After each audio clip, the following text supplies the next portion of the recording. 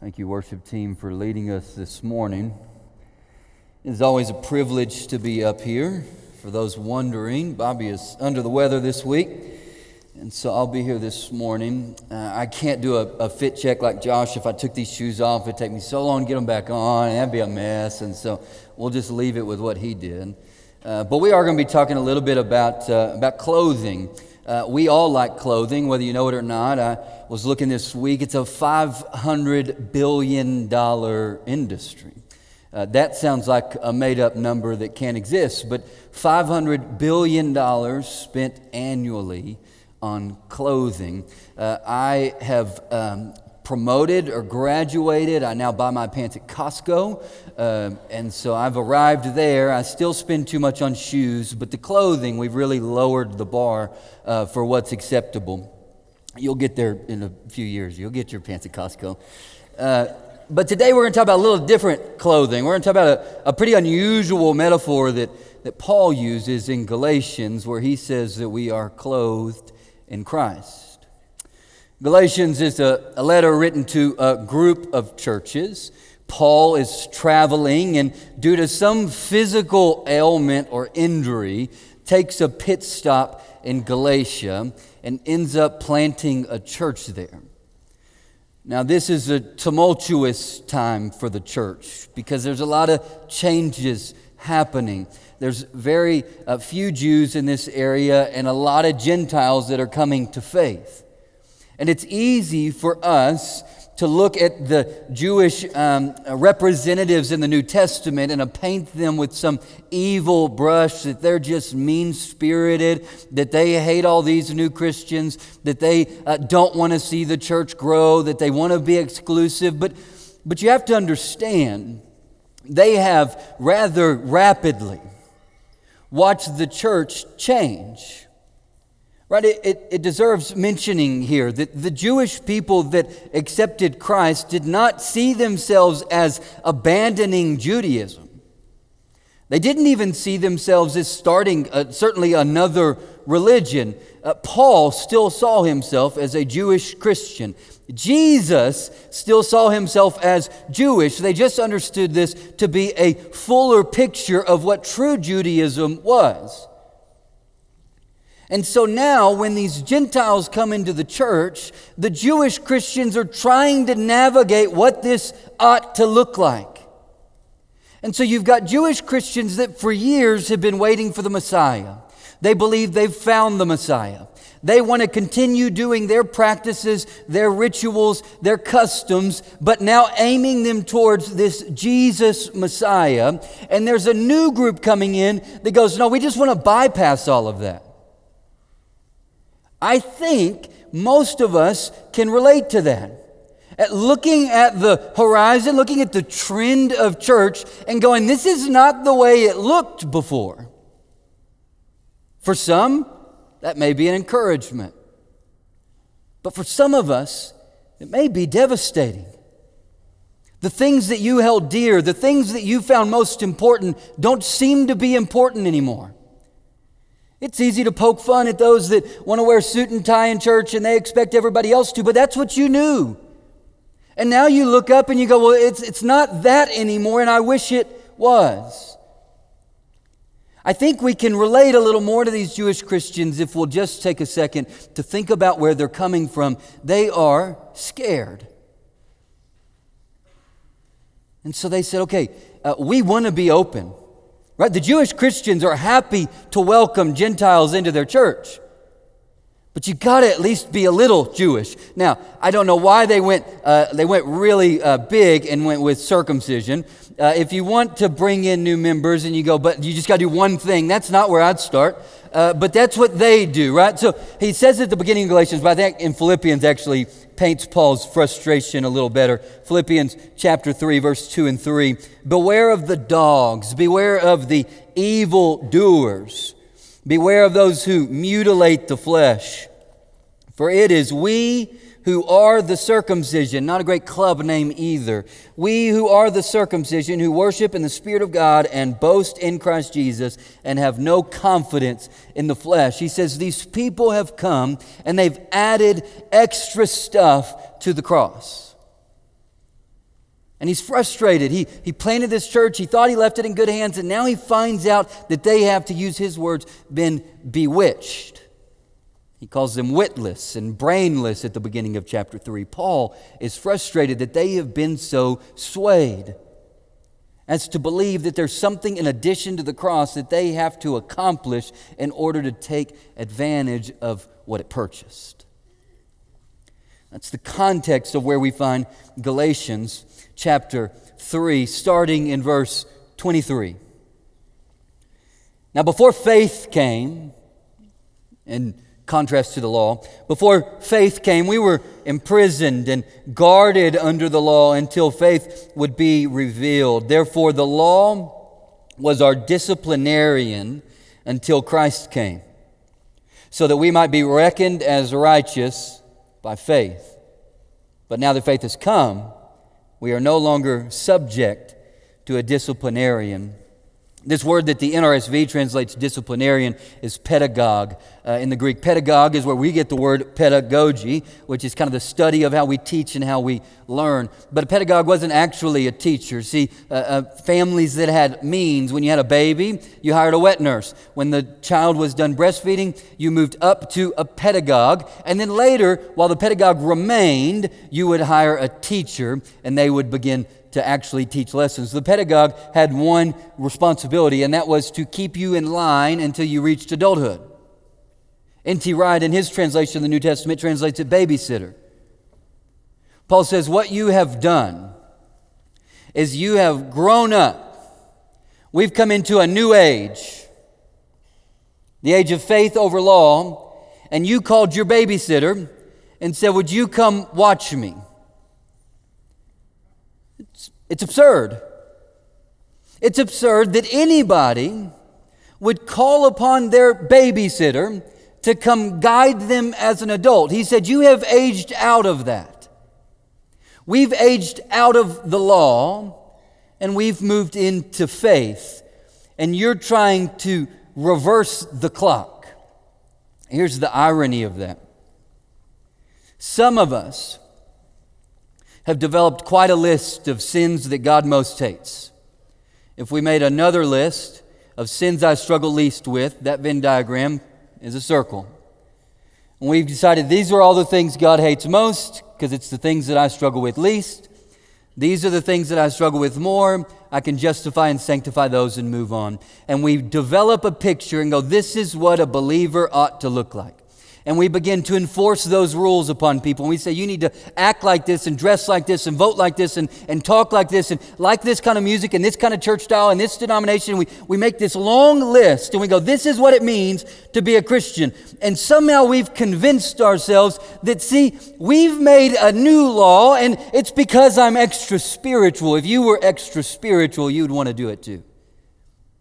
And Paul says that's not a sign of spiritual maturity. If anything, it's a sign of spiritual immaturity that you would call back this babysitter from your childhood to say, I need you to hold my hand and make sure I don't do anything bad. It's the irony of trying to be super spiritual by holding up this set of rules, and Paul will go, all you're doing is calling the pedagogue and asking her to come and mind you again.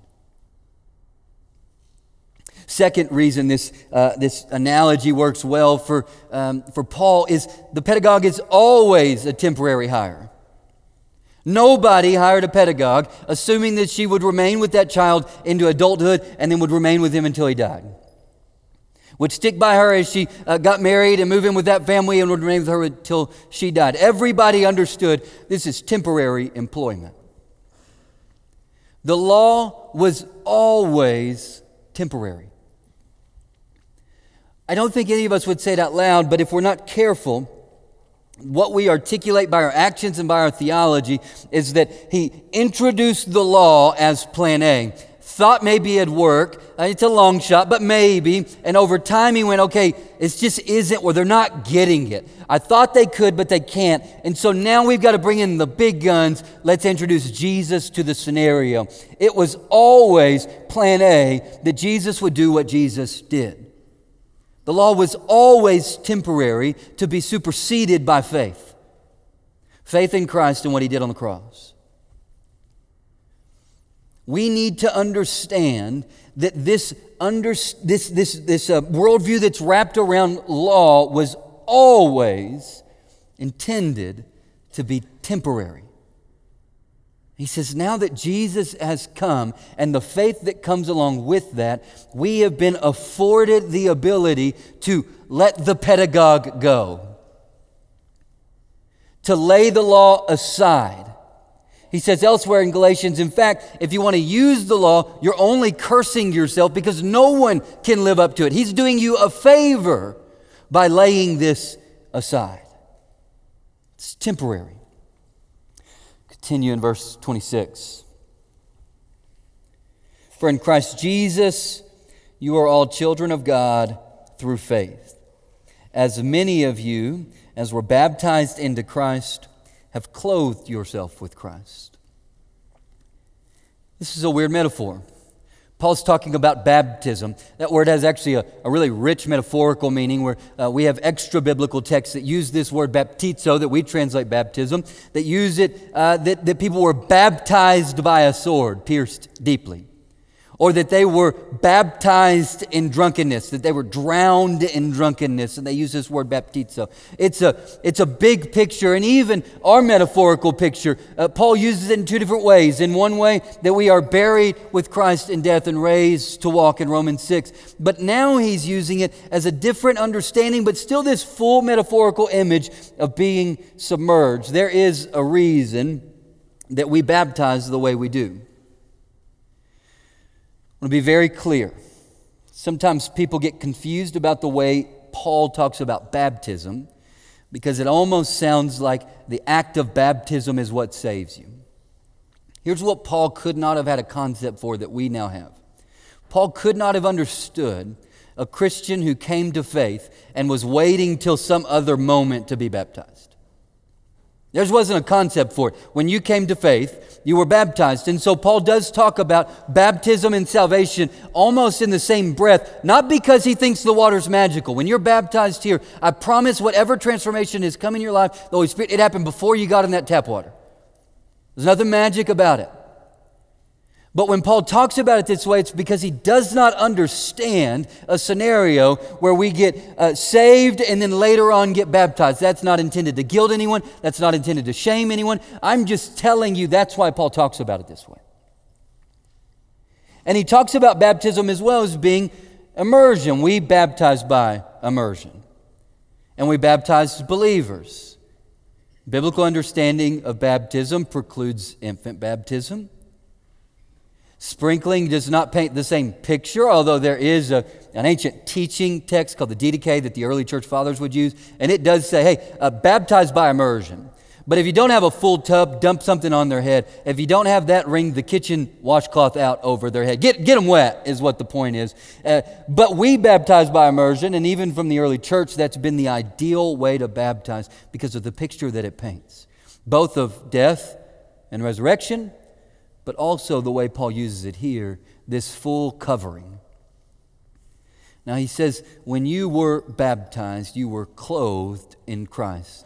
And he's probably calling to their mind their baptism, where they were probably baptized in the nude and then given a white cloth to put over themselves after baptism to represent this new life.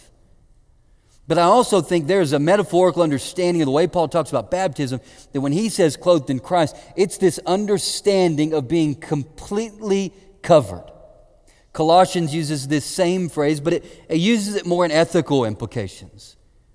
That because you're clothed in Christ, this is how then you should behave. Where this is a different understanding of some social implications, that because you have been fully covered in Christ, yes, all the things that Colossians says are true, but also your complete identity, the things that make you who you are now completely covered and submerged in Christ. Completely and fully pierced by Christ. Completely and fully washed out in a new thing. Not covered up. But a new thing now is in its place. And the implications of that, he says, is that now therefore, there is no Greek or Jew. There's no slave or free. There's no male or female. Well, that's weird because Paul clearly understands there are two genders, and he still understands that he's a guy. Paul calls himself a Jewish Christian regularly. Paul even quotes his Roman citizenship regularly. Paul recognizes that he didn't become a homogeneous blob with the rest of the church, but what he recognizes is that that identity gives him no special privilege within the church. For Paul, the church is not just this thing that you gather in once a week and worship. For Paul, the church is not just something, not just a group of believers. For Paul, the church prefigures the world that is to come in spite of still being in the world that is.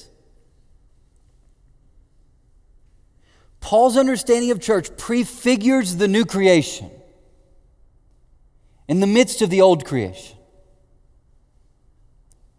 where we use identity markers to divide, where we use our personal attributes and traits to develop hierarchies. He says, no, not so here.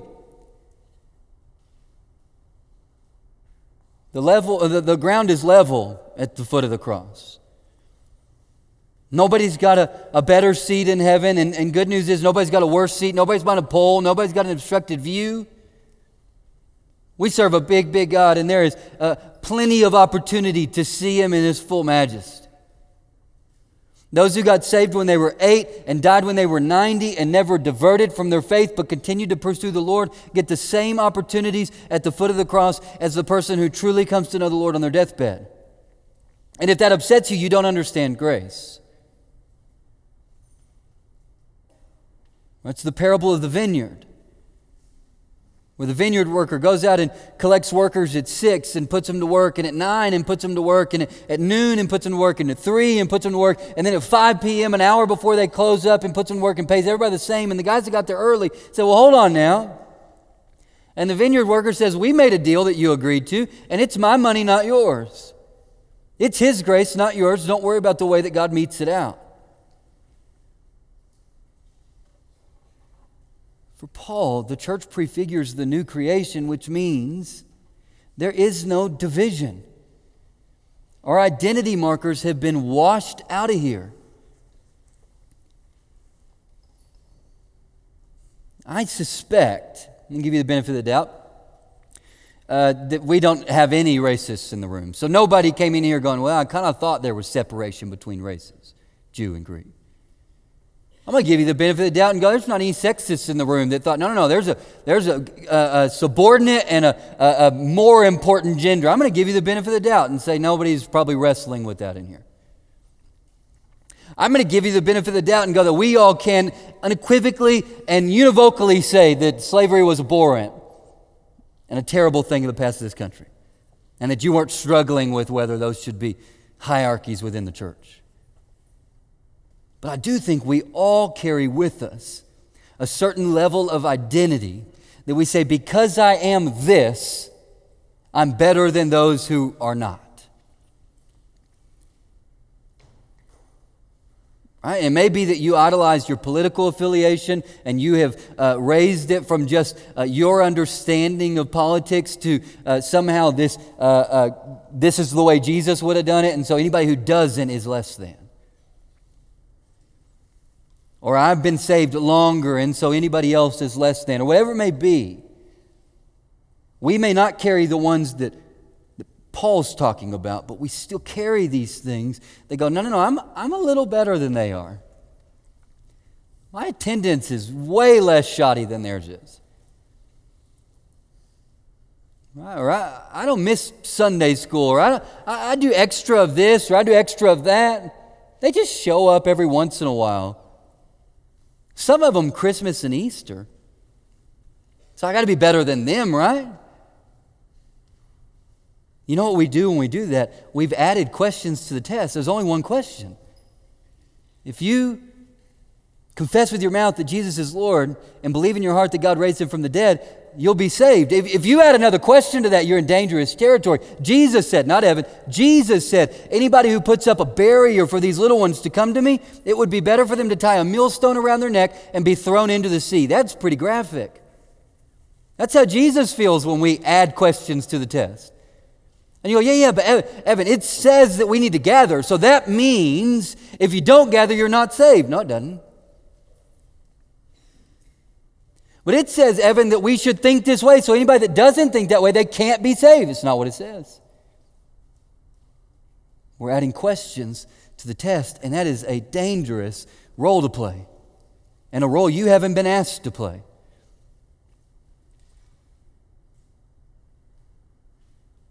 He says he's the vine, and if we'll abide in him, then what we'll find is those that don't produce fruit will be cut off, and those that do produce fruit will be chopped back, will be pruned. But nowhere does it say, and if anybody wants to volunteer, here's the scissors. We know who the vine dresser is. He's in this room, but he's not sitting in any of these pews. He says, these identity markers that you have placed so highly as to set yourself up over someone for whom Christ died have no place in the church. Corinth had this problem where they're going, hey, I get that we probably shouldn't eat idol meat, but I'm a stronger Christian. So the weaker Christians, they probably can't handle it, but I'm more mature in my faith. He says, no. You've just puffed yourself up with pride instead of allowing love to build up the church. If the pride of our identity begins to place us in a hierarchy, we've missed it. Now, quickly, there may be some in this room that go, I don't struggle with placing myself above everybody. I think I'm the scum of the earth. I've told you before, and if I preach again, you'll hear it again. You don't get to decide your worth. It's already been decided for you. On the cross of Christ, Jesus said you were worth his death, and so from this point forward, it's irrelevant how worthy you think you are. You can go to any expensive art gallery and you can look at stuff and go, that's not worth that. If someone's willing to pay it, it is. You've been paid for, so I don't want to hear what, but not me, Evan. You don't understand. No, you. The ground is level at the foot of the cross. Then Paul says, so if all that's true, then now we're children of Abraham, heirs of the promise. But he just said we're children of God. So how can we be children of Abraham if we're children of God? Abraham's not God. That is for certain. If you are confused, don't forget that. So what does it mean that we're now children of Abraham and heirs of the promise? Well, Genesis 12 tells us what the promise is, first of all.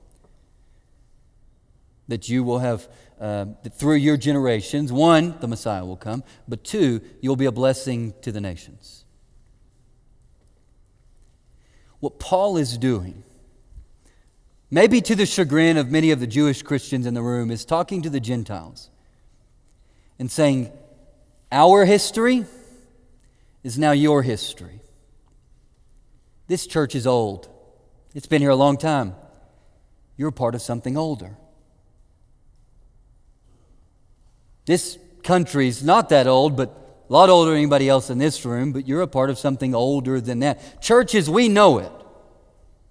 Sit down, look up, stage, 600 years old. It's part of something older than that. Jesus establishing the Church of Christ 2,000 years ago. You're a part of something older than that. We have been grafted into this history of Abraham, which means that we are a part now of this meta-narrative that is above all things of reconciling all things to God. Don't miss this. You are not Jewish now. Let me be clear. Maybe you're Messianic Jewish. I'd be surprised if you're here. You're probably not Jewish now. But what you are is a part now of this much grander story than just simply, I got baptized when I was 8. I'm going to try to be a good boy and I'm going to die and go to heaven. You're a part of something now much greater than all of that. as we participate now in what God is doing in this world. We're a part of the grand fixing of all that is broken, the straightening of all that is crooked. We are a part of reconciling all of creation to who God is. That's the history that you now have after you have been baptized and clothed in Jesus. Now, we're not doing the reconciling, we're not doing the saving, we're not doing the redeeming, but we are, as the church, the primary conduit of God's love to this world. We're plan A, and there is no plan B. That's the thing that we're now a part of. My favorite definition of missions is seeing where God's at work and joining Him. You hear us say it all the time. You read it on the walls, on mission where our feet are. That's what we're talking about, that we're now part of this grand mission. We're not just talking about sharing your faith with your coworkers. That's part of it. We're not just talking about being a good neighbor in your neighborhood. That's part of it.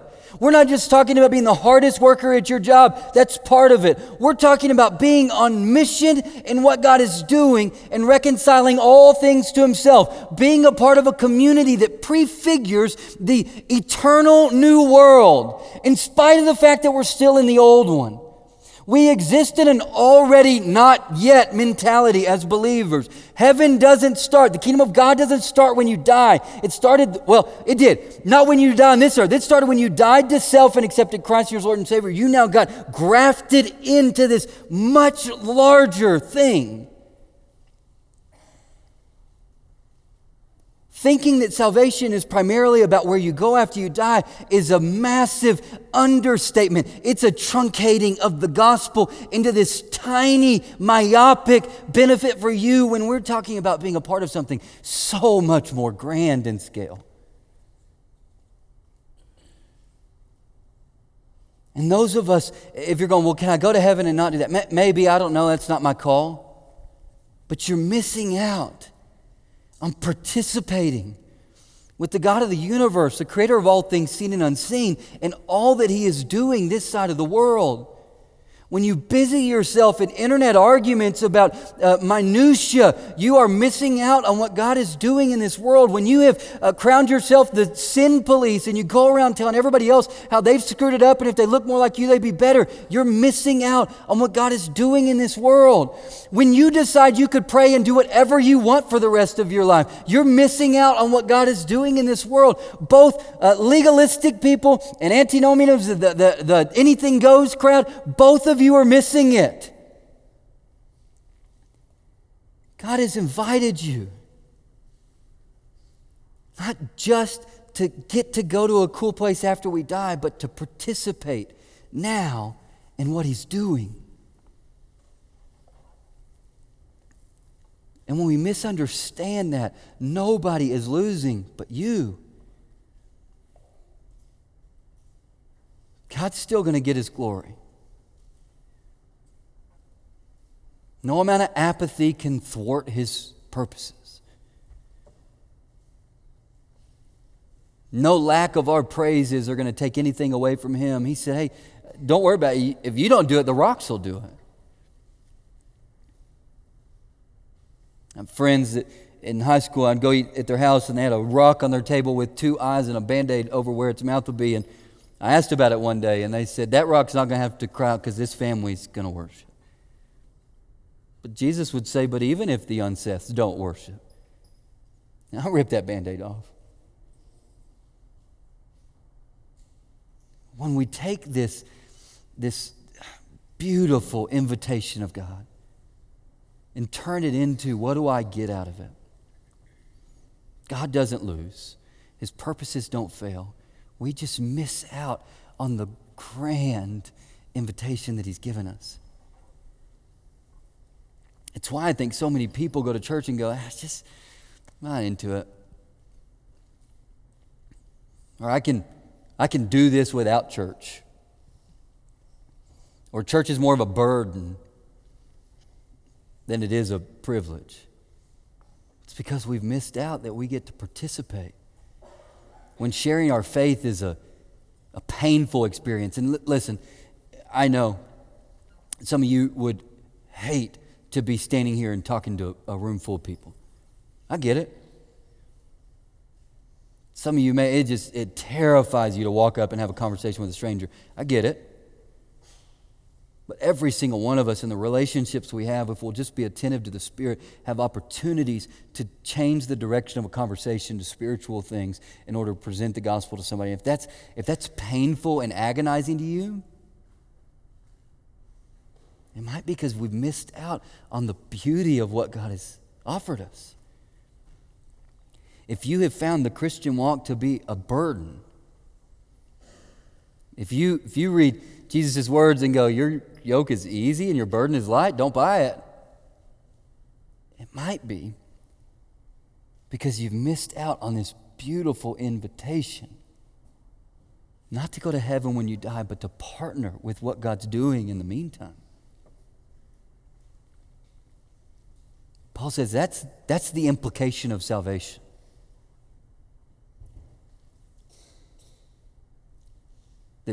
That the ground is leveled, and that we all, Jews, Gentiles, that we all now in this church, all, I want to be very clear, that accept Jesus as their Lord and Savior, that we now all get to participate in the meta-narrative of God reconciling all things to Himself. And if you'll join in participating with Him in that, you'll likely find that His yoke is in fact easy, and His burden is in fact light. Let's pray.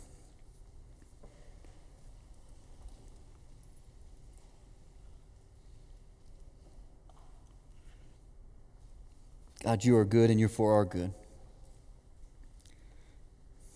Thank You. Forgive us when we take that for granted. Forgive us when we forget what You've invited us to be a part of. And so, God, I pray that You would do something in and through the lives of the people in this room as we leave this room. In their hearts and in their homes, in the workplaces, on campuses, in this city. Something that we can't take credit for, God.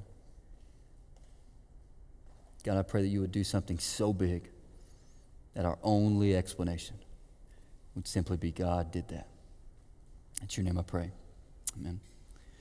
Just a reminder, if the Spirit stirred you in some way to respond today, we have an opportunity for you to text 833-571-3475. If you'll text FL, respond to that. If you have questions about salvation or need prayer, one of our ministers will get in touch with you this week, and we'd love to connect with you in that way. And then finally, as we stand, we will close with this benediction and be dismissed. May the God of the universe, creator of all things seen and unseen, shine His face upon you. You're dismissed.